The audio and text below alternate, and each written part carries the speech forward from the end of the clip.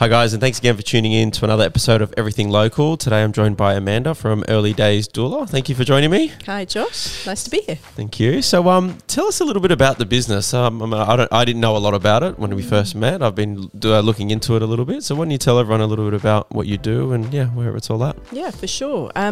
So I started about 11 years ago in England. I was very interested in ways to give mums lots of evidence-based information before they had their babies.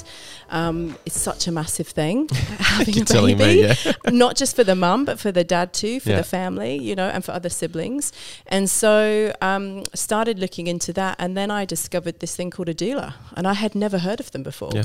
And oh my goodness, I wish I'd had one when I had babies. And I was just like, wow, I would have definitely been booking one. So started looking into training to become a birth and postnatal doula. And so that's what I'm qualified in, to do both. And really focused primarily on the postpartum. So looking at supporting mums once they had their babies. And it really means just nurturing the mother. So doula means nurturing the mother. Okay. And so that's exactly what I do. So very much the focus once a mum's had a baby is on the baby, and rightly so, they're gorgeous and everyone wants to hold the baby, but who holds the mum? Okay.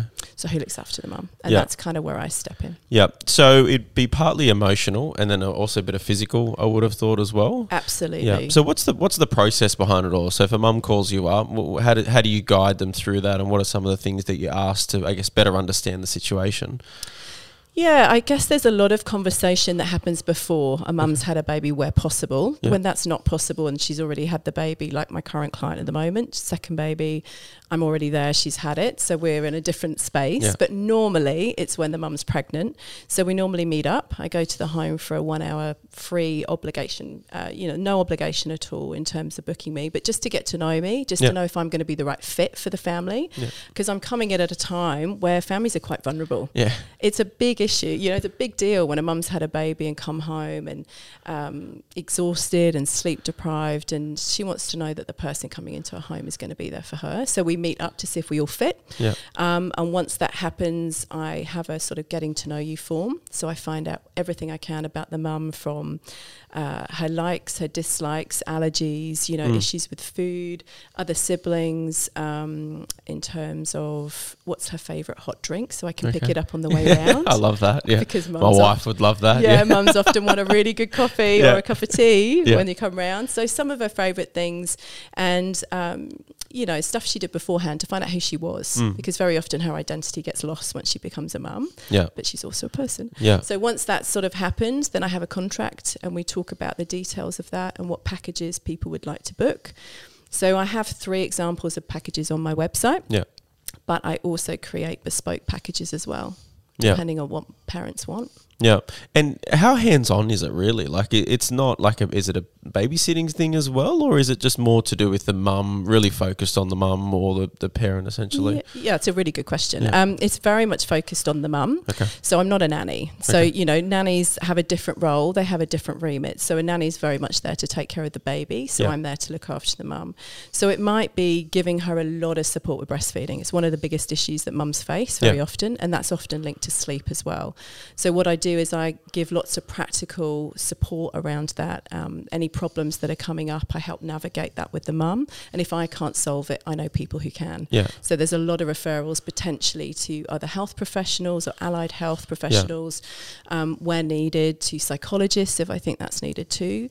So yes, practical things, bringing meals round, cooking in the mum's home for her, making her lunch, folding laundry, and a lot of it is emotional. Yeah. Never underestimate how powerful and needed that is for a mum. Oh, definitely. Like you said, you lose your identity a little bit, right? Like I've seen it in my wife. You're so entrenched in the baby, you're pretty much living through the baby essentially, which is good most of the times. But then there's a time where the baby's asleep, and I'd imagine a mum would sit down and be like, okay, well, what's now? Like, what do I do now that the baby's asleep? Yeah. So obviously helping them through that process. And I know that my wife and I went through that as well. Like, you're in hospital for the few days after the baby's born, and then they're like, see you later. Yeah. Like, go.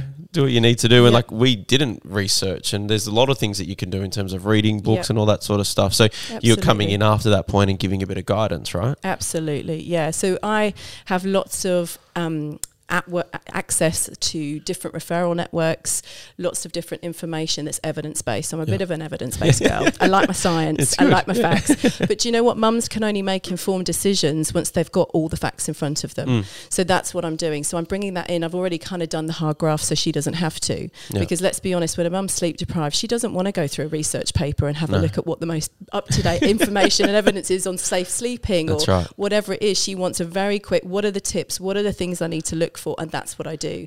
So I help navigate all that kind of, plethora of information out there to say, well, actually, that's not strictly true. That's not accurate. This is the document that I refer to, so that they know it's evidence-based, and then say, well, this is what it is. But do you know what? Regardless of what a mum makes her decision on, I will still support her. Do you know what I mean? It's informed decision making, but if that family wants to go a particular way, then I'm going to still support them regardless. Yeah, of course. That's what I'm there to do. Yeah, definitely. So let's backtrack a little bit. Like, how did you get into this line of work? Because it's like it's really interesting. Like, it's unusual. It is very like I haven't seen it before. Nope. Personally, like I'm only an early dad myself, but we get to deal with businesses a lot through the podcast and social and all that sort of stuff. So how did you get into something like this? That's such a good question. So I originally studied law, so I wanted to be a lawyer. So totally different. So I have a law degree with honours, and so that's what I wanted to do. But I wanted to work primarily with women and children, and I particularly love criminology and criminal law. That was my thing, and so loved that. And so I did end up working in that sort of field for about 9 years. Wow. And worked in a massive strategic partnership in the UK, preventing and trying to prevent and stop crime from happening and repeat crime. So I was on boards for against domestic violence, against hate crime, antisocial behaviour, anti-burglary. So I can tell you how to break into a house really, really well, because I work alongside the police and I know how to do it. Let's talk off the podcast. Let's talk after that. If I ever can't get in a house, if I do an open home, I'll just come to you, right? But I know how to protect a house too. That's the important thing. So I know the weaknesses to know what to protect. Because that's what I did. I worked alongside the police, and so it was a fascinating job, and I absolutely loved it. And I think part of it clicked for me somewhere along the line that a lot of the people we were trying to stop from doing these things, they start at where do they start and why do criminals start? And it's based in the family. So I was very interested in prevention rather than cure from a criminology perspective. And so I guess some of what I do now isn't too far out of the reach. I then got involved in doing a lot of social justice work as well. And so very long path to where I got. And then after my second child, looked at this and discovered that I loved it, and suddenly started supporting women to breastfeed and work with the NHS to do that. And so it was kind of like a long convoluted route, and decided not to go back to my corporate job in that role, and decided to change careers. Yeah. And I guess you would have experienced, the service that you're providing, you would have experienced when you had kids, you didn't have that sort of support essentially. So that's probably how it came up as well. Yeah, none. So my family lived 5 hours away. So it wasn't a question of my mum being around the corner and popping in to help me cook a meal, or if one of the kids was sick, I had to just plod on and do it. And, you do it, and mums are amazing. Resilient, right? So resilient to do it, that you have to do it. But it is true that you need a village to raise a child. Yeah. and you do. And if you don't have your village, where does it come from? Yeah. And so I'm part of the village, and I also help mums then continue to create that village. Yeah. And at the moment, a lot of that village is online. Because face-to-face stuff is just stopping for mums. So, the early childhood centres are not having the face-to-face mother groups. Lots of breastfeeding groups aren't meeting. They're all online. Everything they're doing is online. So where do mums go? It's really tricky at the moment for them. Yeah. So how are you navigating this whole period around COVID? Like, I think, are you still being able to get face-to-face? There might have been a period where you couldn't have. Like, how are you adapting to everything that's going on at the moment? It's been tough. I think when we were in lockdown in New South Wales, I just put everything on pause because it was new for everybody. And so we didn't really know what was going to be happening, and I certainly don't want to put a family at risk, especially with a newborn baby. Yeah, that's right. If I've got a sniffle, I don't go. Yeah. That's how strict we have to all be to a certain extent, but especially when it's a new mum. And so, put it on pause for a while. Supported one of my mums online and on the phone, so she was constantly phoning me, and that's something else that I could do. And then when things started, we came out of restrictions and lockdown, then it started to pick up again. And I'd already booked a mum for the end and said, well, look, this is what I can do depending on the lockdown. Let's navigate this together and keep communicating and see what I can do. I can always drop off meals. I can do your shopping for you. You know, if I can't actually physically come in your house, and I can still provide that online support, but it's not the same as face to face. Oh, definitely not. It's just not. That's a human connection. It's totally different, right? You need that. There's a lot that online brings, and certainly for mums, we need that as well. And I think in the social media world, as we are, it's a great tool. It's a great avenue, but it doesn't negate the fact that mums need that face-to-face contact. And there's that different connection between a group environment, whether it's mums meeting up versus like a one-on-one, face-to-face. Just you two in your own environment. Other things get told in that space rather than a group environment, right? Absolutely. So I get to hear a lot about what's going on in that family. They're allowing me to come into inside the inner circle at quite a vulnerable time. So I hold that really gently, and I hold that as a privilege and quite a big responsibility too. So yes, I mean, the emotional side of it, I have referred mums when needed to different services if I felt that they need it, and invited the dads along in terms of having that conversation with him too, to say that I have concerns about this and this is what I'm going to do, and this is what I'm going to suggest to you guys to do, and lots of different therapies that are out there, you know, in terms of can help mums navigate some tricky things that they're going through. Yeah, of course. But mums, particularly at the moment, are more anxious because of COVID. Oh, definitely. Without There's a doubt. a lot more risks out there, right? Yeah, so talk to me. How does the father get involved, or what's their role in all of this as well? Is there a role for the father in terms of what you do? And you know, and you said that you sometimes bring the dad in and have conversations there. Like, how does all that work? So, in the beginning, when I'm meeting the mum in a one-to-one conversation in their home, normally the dad's there too. And so I explain how it works, and I say, you know, that if I have concerns that I will call and I will have a chat with him and try and get him engaged and try and talk. And they really appreciate that, I think, being part of it. And I also send information to the dads about how to bond with the baby. So I think that's crucial because there's so much that can be done. That doesn't mean you have to feed the baby, but you can still bond. There's like a million different ways a dad can bond with a baby.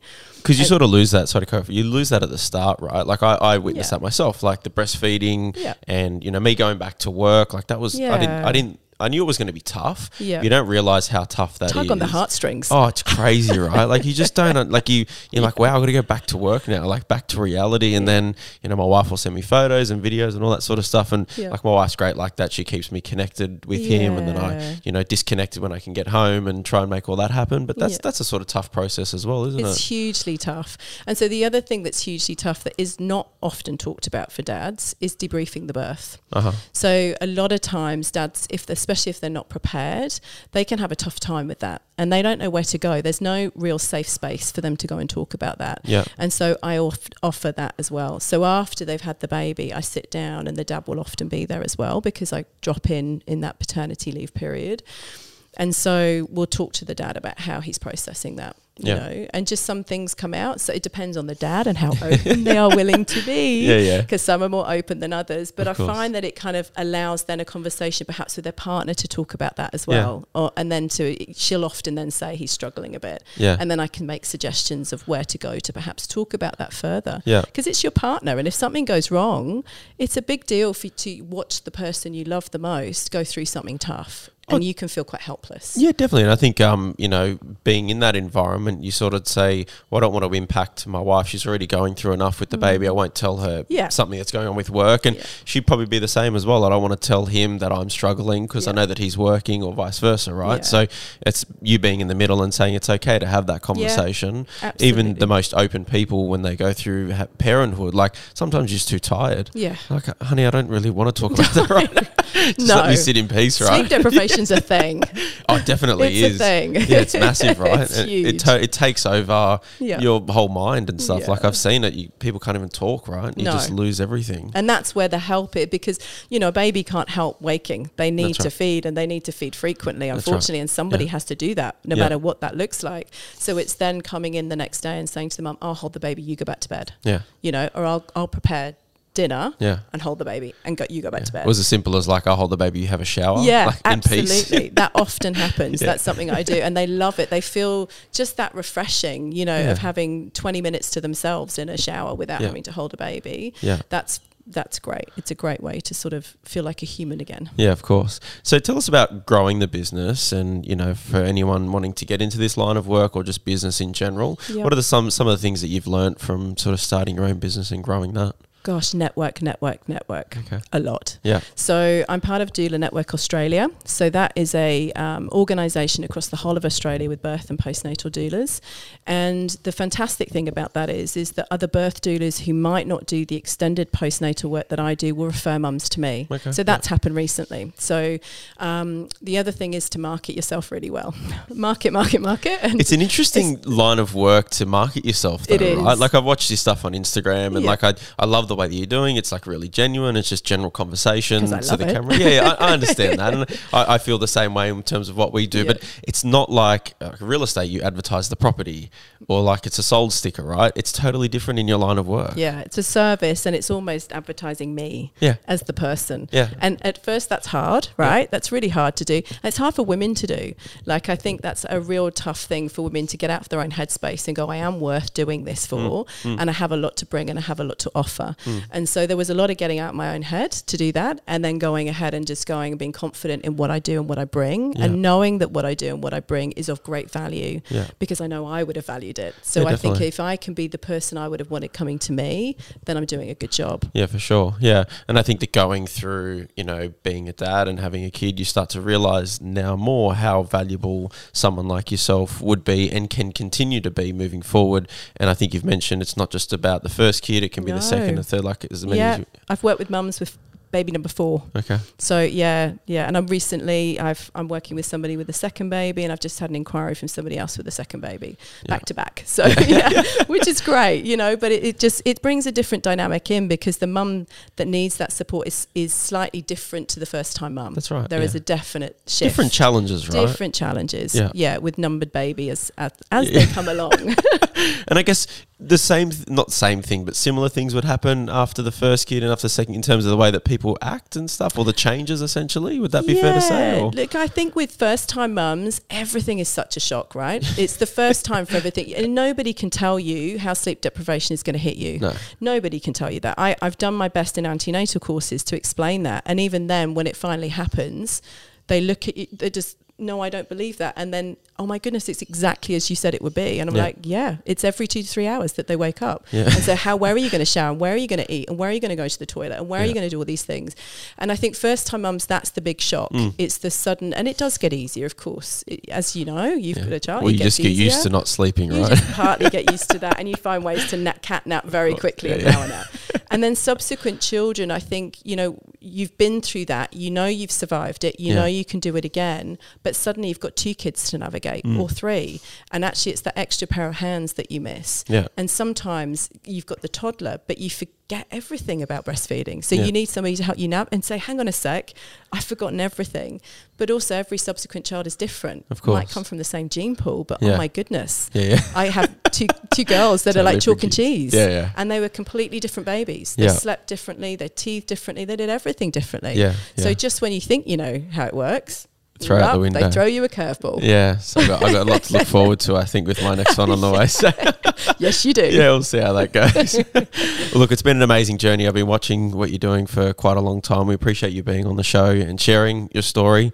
So people connect with you on social, Instagram, Facebook, all those sorts of things. You got a website as well? I do, earlydaysdoula.com.au. Yeah, and my Facebook page, Early Days Doula, and I'm on Instagram too. Yeah, well, I'd suggest, guys, just to follow you, just to hear about the things that you do, the videos that you put up. It shares really nice stories about how you're helping people. We're loving seeing everything that you're doing. Looking forward to the next step for the business as well. And with my little one coming, I might actually be in touch with you. So thank you so much for being on the show. You're welcome. Thanks, Josh. Thanks, guys. Thank you for listening to the Everything Local podcast with Josh Saliba. We really want to push the community and showcase the local businesses by providing them a platform to tell their story. Support these businesses by following the podcast on Spotify, Apple Podcasts, or wherever you listen to your podcasts. If you are a business or know of a business in the local area and would like to feature them on an episode, please contact Josh Saliba with the contacts provided in the show notes. Tune in next week for another episode of the Everything Local podcast.